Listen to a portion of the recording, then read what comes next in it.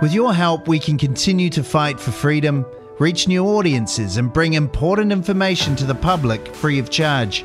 This is not possible without your generosity. Join our quest for the truth and our freedom and donate today. Visit www.realitycheck.radio/donate. David James is an Australian finance and business journalist at 30 plus years experience. But if you listen to this program, you should know that by now, because David has been on with us here at RCR quite a few times, number of times now, 2 or 3. So he's back for our Money Talk segment again for this week while Farzan Irani finishes his trip to India. David, good to have you back. Thanks for coming back on. Good to be back. Okay, so we're interested in finding out more about... the world economy goes over. There's a big collapse. People are left with huge unpaid debt started up. But there's another way, is there? That debt can be swapped out for equity. Yeah. This is a very speculative thing on my part. But I think we're going into uncharted waters, because I don't think debt markets breaking is not anything but unusual. It's been going on for thousands of years, but it's never been a global debt burden like this. Right. What normally happens, and has happened in the past, is you get a default of some sort after they just forgive the debts and start again. Yeah. If anyone wants to see the history of that, Michael Hudson's book called Forgive Us Our Debts is very good on that. But it occurs to me, in the 1980s, there was a Latin American debt crisis, which was basically European and American banks assuming that governments would never default on their debt, and therefore they could lend with impunity and everything would be fine and they'd make a lot of money. And tragically, some of the Latin American politicians and the senior bureaucrats were a little less than scrupulous, and a lot of them just took the money. Right. Okay. And in some cases, just parked it back in the banks as deposits in the banks that actually made the loans to the country in the first place. Okay. Interesting. And this caused a lot of default. It doesn't take many defaults for banks to get into big trouble. Right. Like private banks, like 2% or something, or 3%, and you're really in trouble. Right. Gee. Okay. Because they lend out far more than they have as deposits, like 20 times. And so it was the first really serious banking crisis in the West. We've had a series of them ever since. And I can remember at the time, they decided that the way out of it was what they called a debt for equity swap. Now, I've been thinking about that ever since. Before we sort of go a little further, I think it's a good idea to define the difference between debt and equity. Yeah, good. Debt has an interest rate on it, and the risk lies with the recipient of the capital. Usually the lender, usually a bank, has collateral, and so they've mitigated their risk, and all the risk is on the recipient. Yep. If something goes wrong, they're in trouble and they finish up bankrupt or whatever, right? And that's essentially an adversarial sort of a relationship between the provider and the recipient. Equity is completely different. The opposite. The provider of the capital takes the risk of losing everything. Like if you buy shares in a company and the company goes down, the last people to get any money are the shareholders. Everybody else gets it before, and usually the shareholders get nothing. So all the risk lies with the equity provider, the provider of the capital, and there's much less risk, much less pressure on the recipient of the capital. Now, I used to work for what was then Australia's top stockbroker, JB Were, And I can recall, and it used to fascinate me, and I've never had a good answer to this question ever since. But they used to give us graphs, because in the private client department particularly, showing that over time, equity always outperforms debt and property. Okay. Always. Yeah. Yeah. Now, possibly with the property bubbles in the West in the last 20 years, that might be a little different, but it was a huge difference. Huge. And I remember thinking, why? Why does equity do so much better? And I've and mused about it ever since. And it's got something to do with trust. There's a much higher level. In order to get money from an equity provider, you have to trust them a lot. There has to be a lot more trust. Yeah. A lot more engagement, more knowledge about. And then you think about the word shares. Yeah. They share in the outcome. Yeah. And then I sort of followed that trail sort of down the sort of history pathway and asked the question, where did share markets come from? This is the big public share markets, because they're largely an English-speaking phenomenon. I think it was invented in Holland initially. France had them, but the Europeans don't have big stock markets. They have mainly debt markets, right? They manipulate the debt so it's a little bit more like equity, but they don't have big stock markets. The big stock markets are in the UK, Australasia, proportionate to the economy, and of course the massive one is in the United States. And I wondered why. And then I looked at the names of the companies that had the big shareholdings in the stock market, and that was the clue. It's companies like National Mutual, Australian Mutual Providence Society. It's all these words around providence and mutuality and trust and shares. Yeah. Interesting. Yep. And I never bothered. Actually, I know someone who did actually do this history, and I think I'm broadly right. It was because the Industrial Revolution started in the north of England in the 19th century, as we know, like the huge factories and so on. Yeah. And in the north, they were locked out of the financial markets in London because they were lower class than in the north, right? I see. Yeah. So what they did was establish things like co-ops, mutual funds, insurance, credit unions, which were very heavily equity based. So that's where all that came from. It is.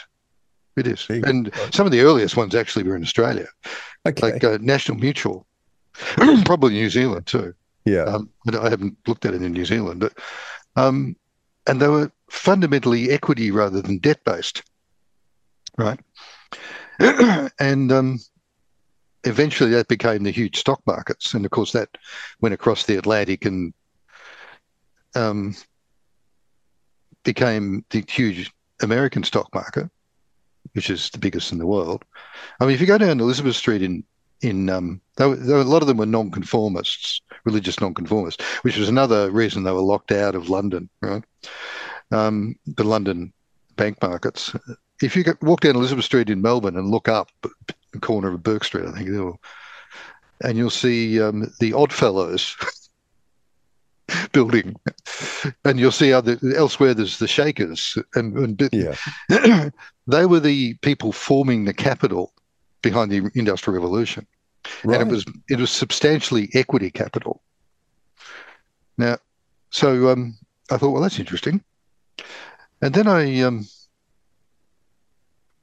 went down the rabbit hole a bit further, watched some of the financial crises, and realized that equity markets behave completely differently to debt markets. They're like, if you have a crisis, you have an economic crisis, which I'm pretty sure we're going to see soon enough.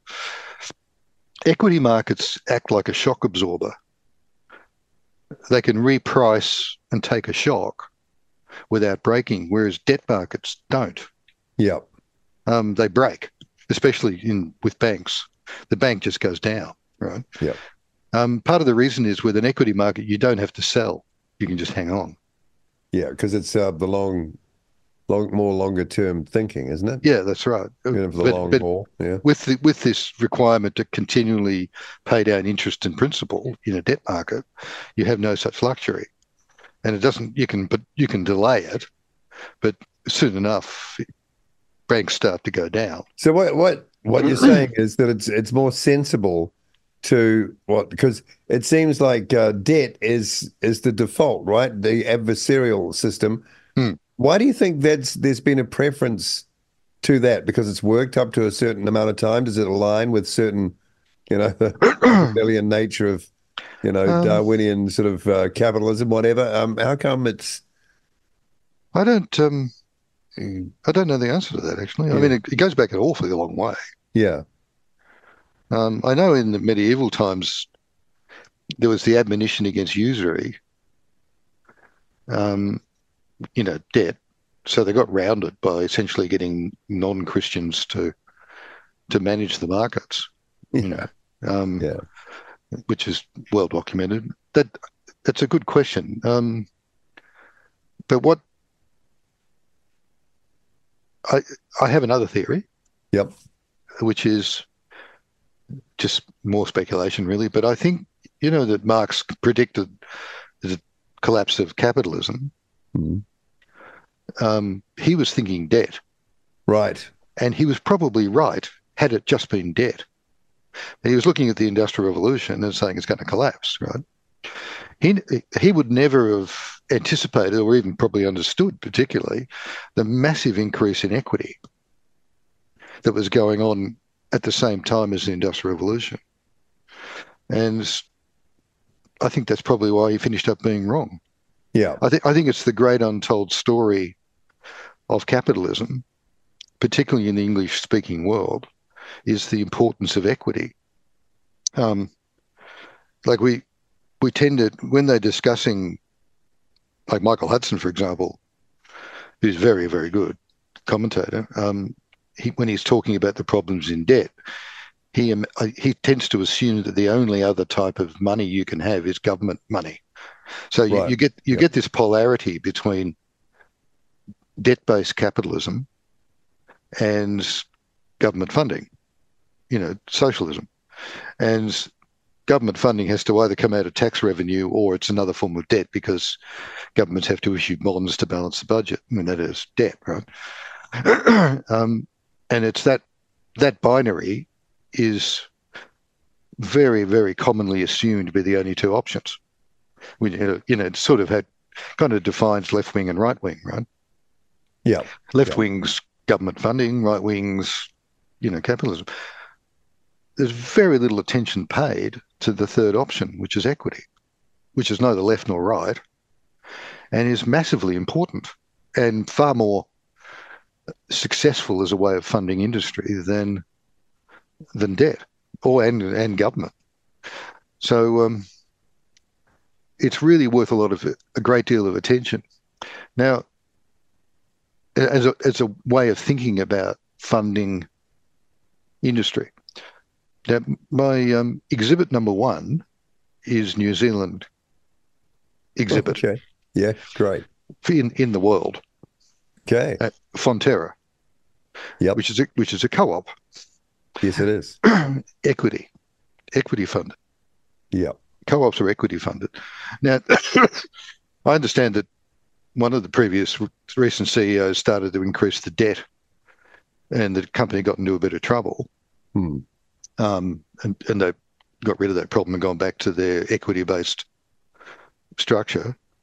But I can recall this was a former CEO of Bonlac, which is an Australian dairy company, saying one of the silliest things I've ever heard, I think, saying that the problem with Fonterra is it's a co-op, they should demutualise it, and then it could raise lots more capital, especially debt capital, and then, New Zealand would be fantastic. New Zealand would do much better. And I'm thinking, okay, you've got all these demutualised dairy companies in Australia, privatised and whatever. Australia's dairy industry is absolute rubbish, really, really bad and underperforming. And Fonterra is number 2 behind Nestle in the world. as a global dairy company. So which one makes more sense? Yeah, well, I guess it's what's wrong obvious with the co-op structure, right? Nothing. In fact, on the contrary, it's done really, really well. And the irony was that Fonterra bought Bonlac eventually. Yeah, there you go. And most of the Australian dairy industry is owned by Canadians now. Oh dear, possibly even worse. So one thing you can't do with equity though is you can't create it out of thin air, can you? Like you can with debt, because the banks are leveraging huge lending off a way smaller deposit base. Yeah, and while that's working well, they can create just from the facilitation process can create money for themselves, right? And that can become equity in hard assets, I suppose. But you can't do that with equity, can you? That's a good point. The financialization that we've witnessed in the last 20 years has all been around debt. Whether it's banks just lending like with their ears pinned back, all the new forms of money that they've invented, the derivatives, all that stuff. That's all kind of like a derivative is a kind of leverage, a kind of debt. Like you put up $1,000 and you can make $1 million bet, right? Like if you go to, some of the, what's it called, CDC markets, what they advertise in Australia, you can make a massive bet with only a small amount of money up front. Yeah. So, yeah, you're right, which is probably why it looks like the equity markets aren't that big, because they haven't been they can't be financialized that way. It's a much more legitimate form of money, because a big part of the problem in the last 22 decades is just people making money out of money, out of money, out of money. Yeah. As if that makes any sense. It doesn't, Yeah. The only thing that saved us from complete insanity is, I think, is nobody sort of measures or particularly notices the incredible improvements in industrial efficiency. Just been going on every year. It gets better and better and better. Yeah. And I can remember back to my childhood, buying a fridge was a major event. Yeah, it was. Buying any household appliance was. TV was like $1,500 purchase. It took years for the family to save. Well, now it's pocket money. Yeah. And that's the massive improvement in efficiency that goes unmeasured, but it's massive. It's huge. But it's worth pointing out that the way that professional investors work, particularly in the English-speaking world, these are, the big people investing the big money, is they diversify between asset classes. Yeah. Right. Yeah. So they diversify between equity, shares, bonds, and maybe some other stuff, maybe property. Tend not to be as much in property. And people point out that the equity markets are smaller than the bond markets for the reasons you just said. But that's not really the point. The point is that they can diversify their asset investments, and so that equity plays an enormously important role in how the investment markets work. And when you've got equity, you can do that. When you haven't, you can't. Right? So equities, it's hard to find too many problems with equity. It's very easy to find a lot of problems with debt. And I think we're heading into massive debt defaults or something. Yeah. Which will cause chaos. And so going back to that phrase, debt for equity swap in the 1980s, I looked into it a little bit and found out that really wasn't a debt for equity swap. It was just a phrase they came up with. It was the banks either getting their hands on Latin American assets as collateral, which they would sell off to sort of prevent default, or it was similar to the central bank started buying back the government bonds. The Latin Americans said, which is a bit similar to what they call quantitative easing now, and they called that a debt for equity swap. It wasn't really. It was really just a way of fiddling the debt. Latin America has no stock markets to speak of. I mean, there are other forms of equity. It's not just the public markets. There's private equity where people, and they're quite big, where people put private money into a company privately. I think charity and philanthropy are a type of equity. Yeah. They tend to have a less financial, but they're quite big too. You're looking for a social result or or something more pernicious, like in the case of Bill Gates. But what he put into the foundation was equity. I mean, what Soros puts into his wickedness is equity, So it's not all good. Right. But then you've got institutions. I'm thinking of, the money that's lent to nations, maybe the developing nations, like the World Bank. Mm-hmm. Do they take equity stakes in infrastructure? No. And that's something I've never understood, because they understand the markets, right? I mean, they're financial experts, and I've never understood why the hell do they make loans, especially loans in US dollars, especially when, because they're in US dollars a lot of the time to these weaker economies. If their currency collapses, they're completely screwed, as in the Asian financial crisis. And then I read that book, I Was an Economic Hitman. Have you ever come across that? No, I haven't. No. It's really worth a read. It was about Indonesia and the IMF's behaviour, right, with the IMF, with Indonesia, and this guy was front, in the middle of it, and basically they were using the debt to screw Indonesia for geopolitical reasons. Well, that's what I was thinking. That's why you would do it the way it's being done. You have a nation on their knees, and you can basically own them, right? That's exactly what happened with Indonesia. Yeah. And it's really worth reading that book just to see how cynical it is. I mean, you've got to laugh when you see the Americans complaining about the Chinese making loans and, they may use it for geopolitical ends. And you think, well, America's been doing that since the Second World War. Yeah, but don't they also invest in I mean, I could be naive, but they invest, it's sort of done through infrastructure projects.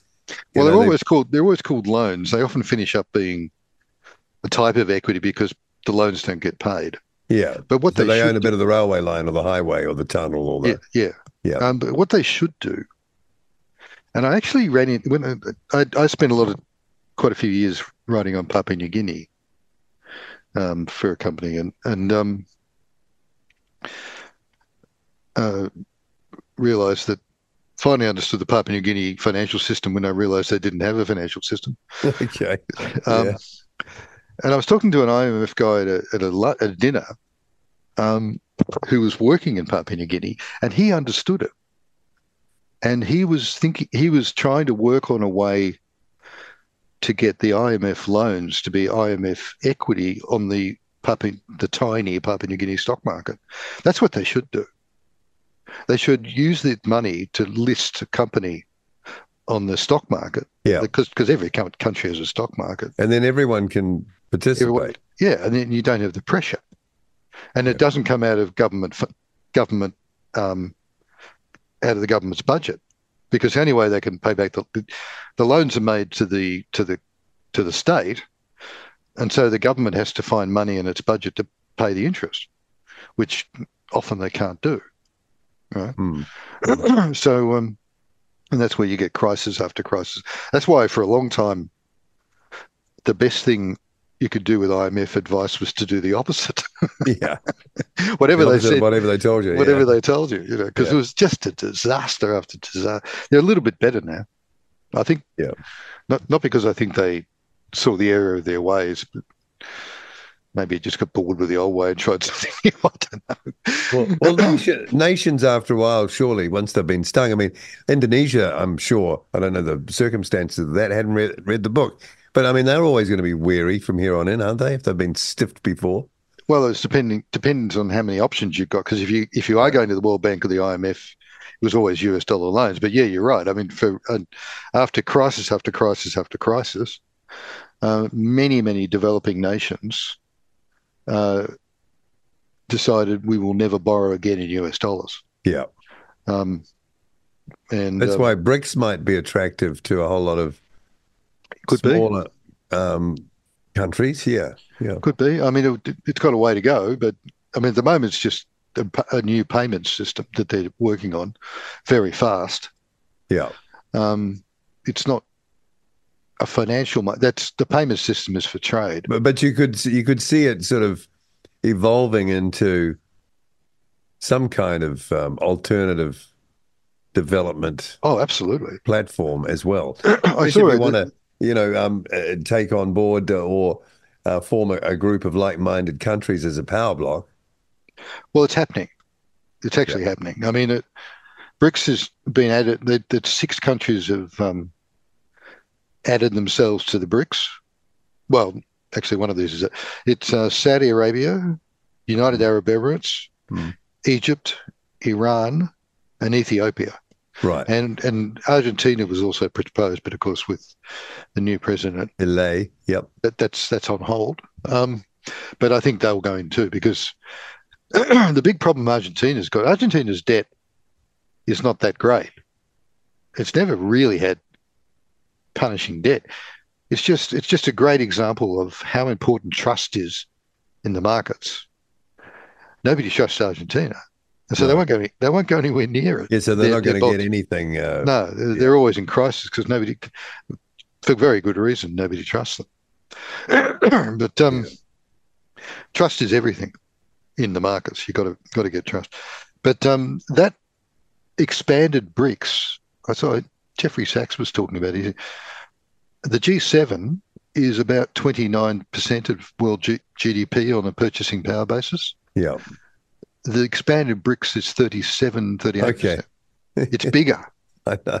The world is shifting. Yeah. So why would you want to be part of that? Well, a lot of countries are assuming they would want to be part of that. Yeah. But it's got a long way to go in terms of the financial, developing bond markets, government bond markets, to provide an alternative to. Well, what if there's some sort of collapse then, debt collapse? Well, this is what I've been thinking. What if, and this is pure speculation, what if they got actually serious about a debt for equity swap? So let's run through it. If there's a collapse in China, and there's one statistic with China which just completely amazes me, and I think it's been a while since I looked at it, but I think it's still basically right. The money supply in China is 2.5 times GDP, which is ridiculous. And the reason is because they're funneling enormous amounts of money into their insolvent banks. Okay, yeah. Their banks are now. That's a game that cannot go on forever, and I think China has an option that the West doesn't, which is simply debt default and start again, because they own the banks. So they could simply say, right, and actually Michael Hudson, he calls it the nuclear option. I saw him talking about it. They could just do the time-honored technique of debt default and start again. But the West can't, because they're all private banks. You can't default on private banks. Yeah. And think you're going to still have a private bank, right? It's just not going to happen. And so what happens if the West, and this is very sketchy, but actually gets serious about debt for equity swaps? One of the things which people are very frightened of and talked about is banks telling depositors, look, we can't pay your deposit, but we'll swap it for shares in the company. That's a debt for equity swap. That's possible, I suppose. That wouldn't go down well. No, but it might be a possible way out. One thing I've looked at is I wrote an article about is in Australia we constantly have crises in the farming sector, and there's endless, every few years because of a price collapse or interest rate rise or whatever. There's these sort of very sad stories of farmers who've been on the land for generations, walking off, and okay, and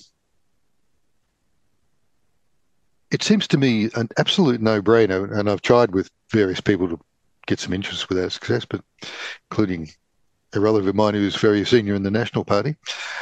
They just look at me blankly. But it's an absolute no-brainer to switch the debt that farmers have to equity. Like if you want to invest in the Australian stock market, in Australian agriculture, you've virtually got no options. Right. There's nothing there. That would make every farm an option. Well, you've got $3.5 trillion in the superannuation funds, just enormous. There's more money in the super funds than they can find investments for in Australia, which is why a quarter of the money goes offshore, because there just simply isn't enough investment in Australia. And that'll get bigger and bigger and bigger. The stock market is $2.5 trillion. So the super itself is, almost half the size again in the stock market. All you'd need is an equity vehicle. This is what I wrote about. That's diversified both on product type and geography. So you're not committing yourself to one crop or one, type of livestock or whatever. And also you're not committing yourself to one area of Australia when you've got a lot of droughts and problems, You diversify it across. And then you go to the farmers and you say, well, how about swapping some of your debt, which creates enormous risk for you in bad times, for equity, so that in bad times you don't have to pay anything, and in good times you pay a healthy dividend, because that's how. Because in good times you pay in strong dividend. I reckon they'd bite your hand off, because it would manage their risk, with the risk that puts them on the line every time there's a problem with weather or some collapse in commodity prices. And it's better for the institution as well, because having the guy just about to walk off the land at every time something goes south. That's true. It would help the banks. It's insecure, right? It's not very secure. No, the banks would have less risks as well. But Australia has very long-standing and deep and successful primary industry, and yet you cannot invest in that primary industry as a shareholder. I mean, there's a couple of companies you can buy into, but you're buying into that company. There's no diversified vehicle, which is how you'd want it because of the risks. Yeah, you'd reduce the risks, and you could fundamentally change in the way that Fonterra has a magnificent track record of looking after dairy farmers. I mean, New Zealand shouldn't be number 2 in the world in dairy. That's just brilliant. Yeah, piece of that's punching above your weight. Kilo of milk solids. Yeah. So that's one equity swap, which would be, that's in the sort of industry area. And then I've been wondering, I mean, in Australia, the biggest debt problem is in the household sector. It's 125% of GDP, and most of that is mortgage debt. Yep. Which I presume is similar in New Zealand. Yep, it is. Yep, for sure. And I was thinking, well, there actually is a debt for equity swap going on right now in that area. There's advertisements in Australia on, I can't remember what they're called. They're for people who are older. Yep. Those the mortgage that you can take out that you pay back when you're gone. The estate. Well, it's a debt for equity swap. What happens is they pay down your mortgage or part of your mortgage, Yeah, and then undertake to take the property after you're gone. that's it. Yeah, That's a debt for equity swap. yeah, They're using equity money to buy a proportion or all of the property. So that's an equity investment. What do they call them? Reverse mortgages. yeah. Reverse mortgage. That's it. Um, Of course, the relatives don't like that because and reducing the sons and daughters, because they miss out on the possibly on the inheritance, possibly, but on the cash. Cash. But the people who do it are people under pressure from debt. Yeah, of course. Yeah, So it's a debt for equity swap. Yeah. Now maybe you could expand that out for people who get into trouble. Yeah. Maybe it's just a random. Well, certainly as a first port of call before everything nuking around you. Yeah, I mean, you heard it here first. Okay, well, if anything happens, we know where it came from. We can link it back to that.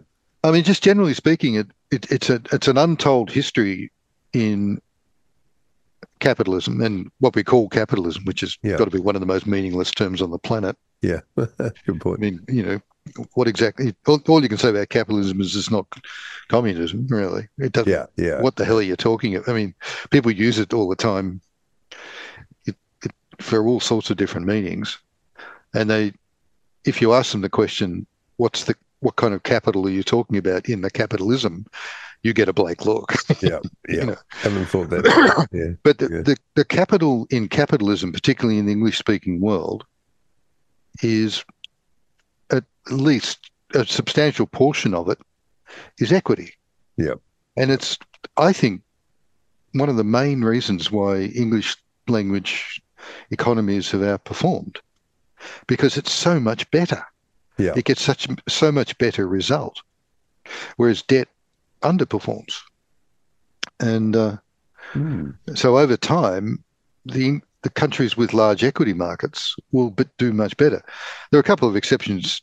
There are a couple of other large ones China has a large stock market, but that's dominated by the Communist Party. Yeah. Japan also had a large stock market, but Japan's Japan, and an exception to every economic rule going. Right. And also in Japan, all the debt is owed to Japan.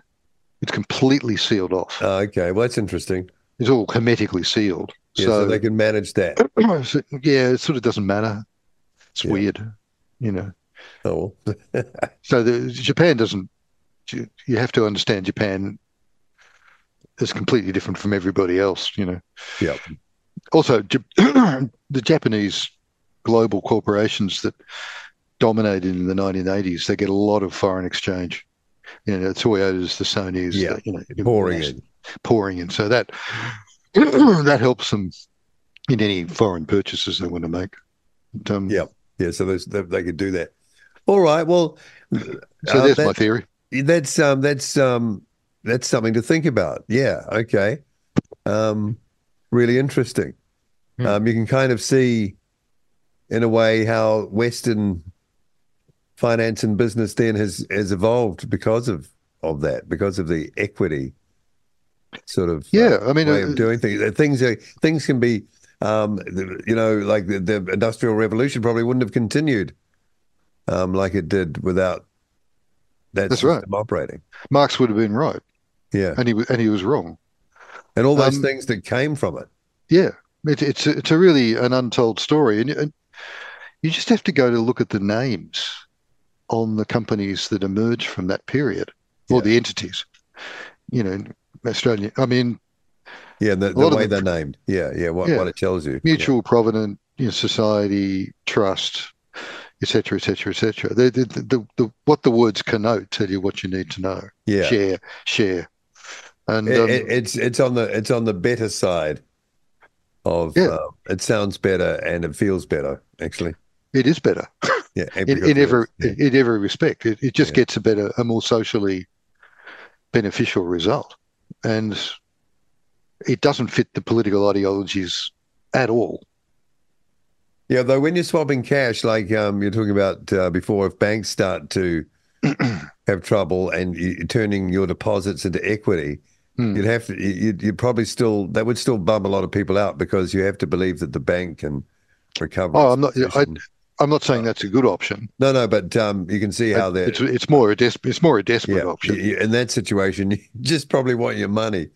Yeah, Well, that's what tends to happen. You get bank runs. But if you get a bank run, what one of the speculations is that you'll have a debt for equity swap. yeah, Um, along the way somewhere. I don't know if that'll happen. It's possibly legally not pretty dodgy anyway. I But just those wanted banks that recently collapsed in the US, there's 6 or 7 of them. The one that supported all the sort of the tech businesses is one of the ones I'm thinking of. They didn't do that, did they? Oh no, I don't think, it's only something that people are talking about as a kind of nightmare scenario. They understand it to be a nightmare scenario, whereas I'm thinking, well, which would you rather have? No money at all, like lose your deposit entirely, or get shares in um, the the bank that at some point you can sell. Yeah. That that that Better than if having nothing, no option. better than having nothing, right?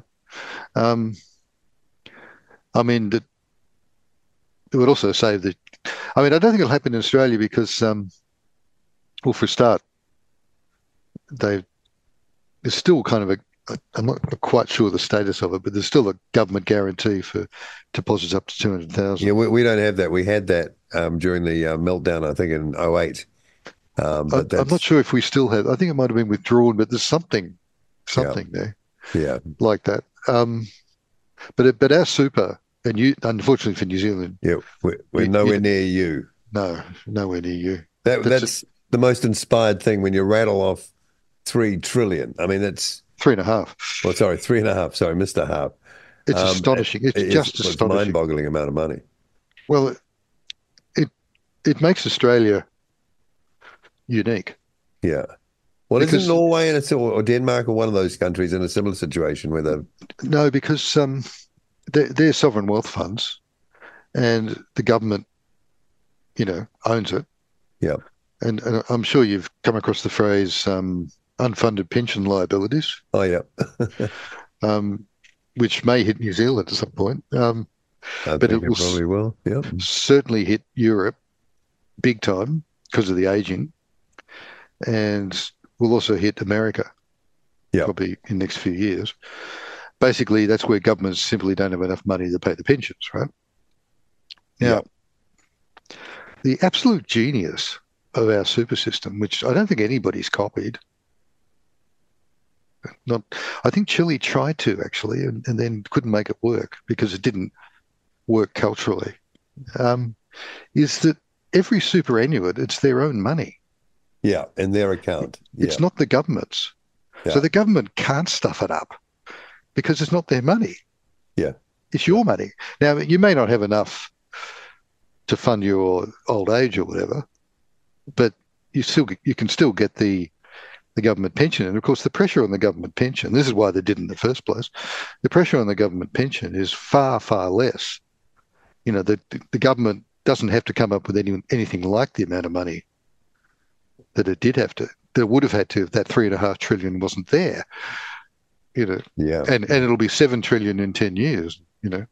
Wow. I Yeah, mean, it's a stroke of genius. It takes decades uh, to work because it distributes all the money to the individual yeah, yeah, and they own it. I've got to self-manage. I even make my decisions. yeah, Um, yeah. not So partic- everyone's not especially good ones, I should add. okay. Well, with your knowledge, so yeah, that's ownership over it rather than Yeah, well, it can't be unfunded because yeah, it's your money. yeah. The government isn't required to fund it, so that, you know, it's genius. Um, Well, lucky country, right? Lucky. in that respect, yes. Yeah. And that will, if the banks get in trouble here with an extra $1 trillion in super and the superannuation funds heavily big shareholders in the banks, then they'll find equity to bail the banks out, one assumes. Okay, so that's a pressure safety valve right there. Yeah, for Australia, but I don't think it's for many other countries. No, okay. And it's not for New Zealand. And your super is only, it's about... We could be part of Australia if we had to be. Well, that'd be a reason to be part of Australia. Show us the money, you'll say. Sorry, can't, no. All right. Anyway.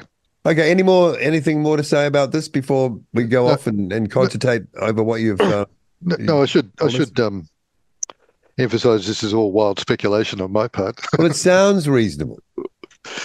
Yeah, I just think it's like putting the thought into people's minds that debt is not the only option. Yeah, and that equity, the great untold story,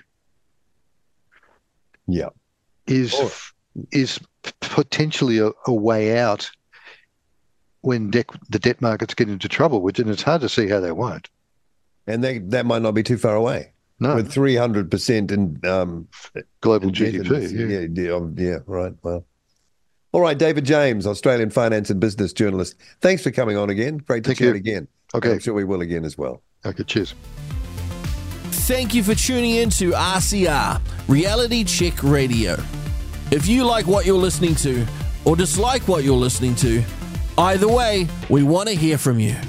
Get in touch with us now. You can text us with your message to 2057, that's 2057, or email us at inbox@realitycheck.radio. We would love to hear from you, so connect with us today.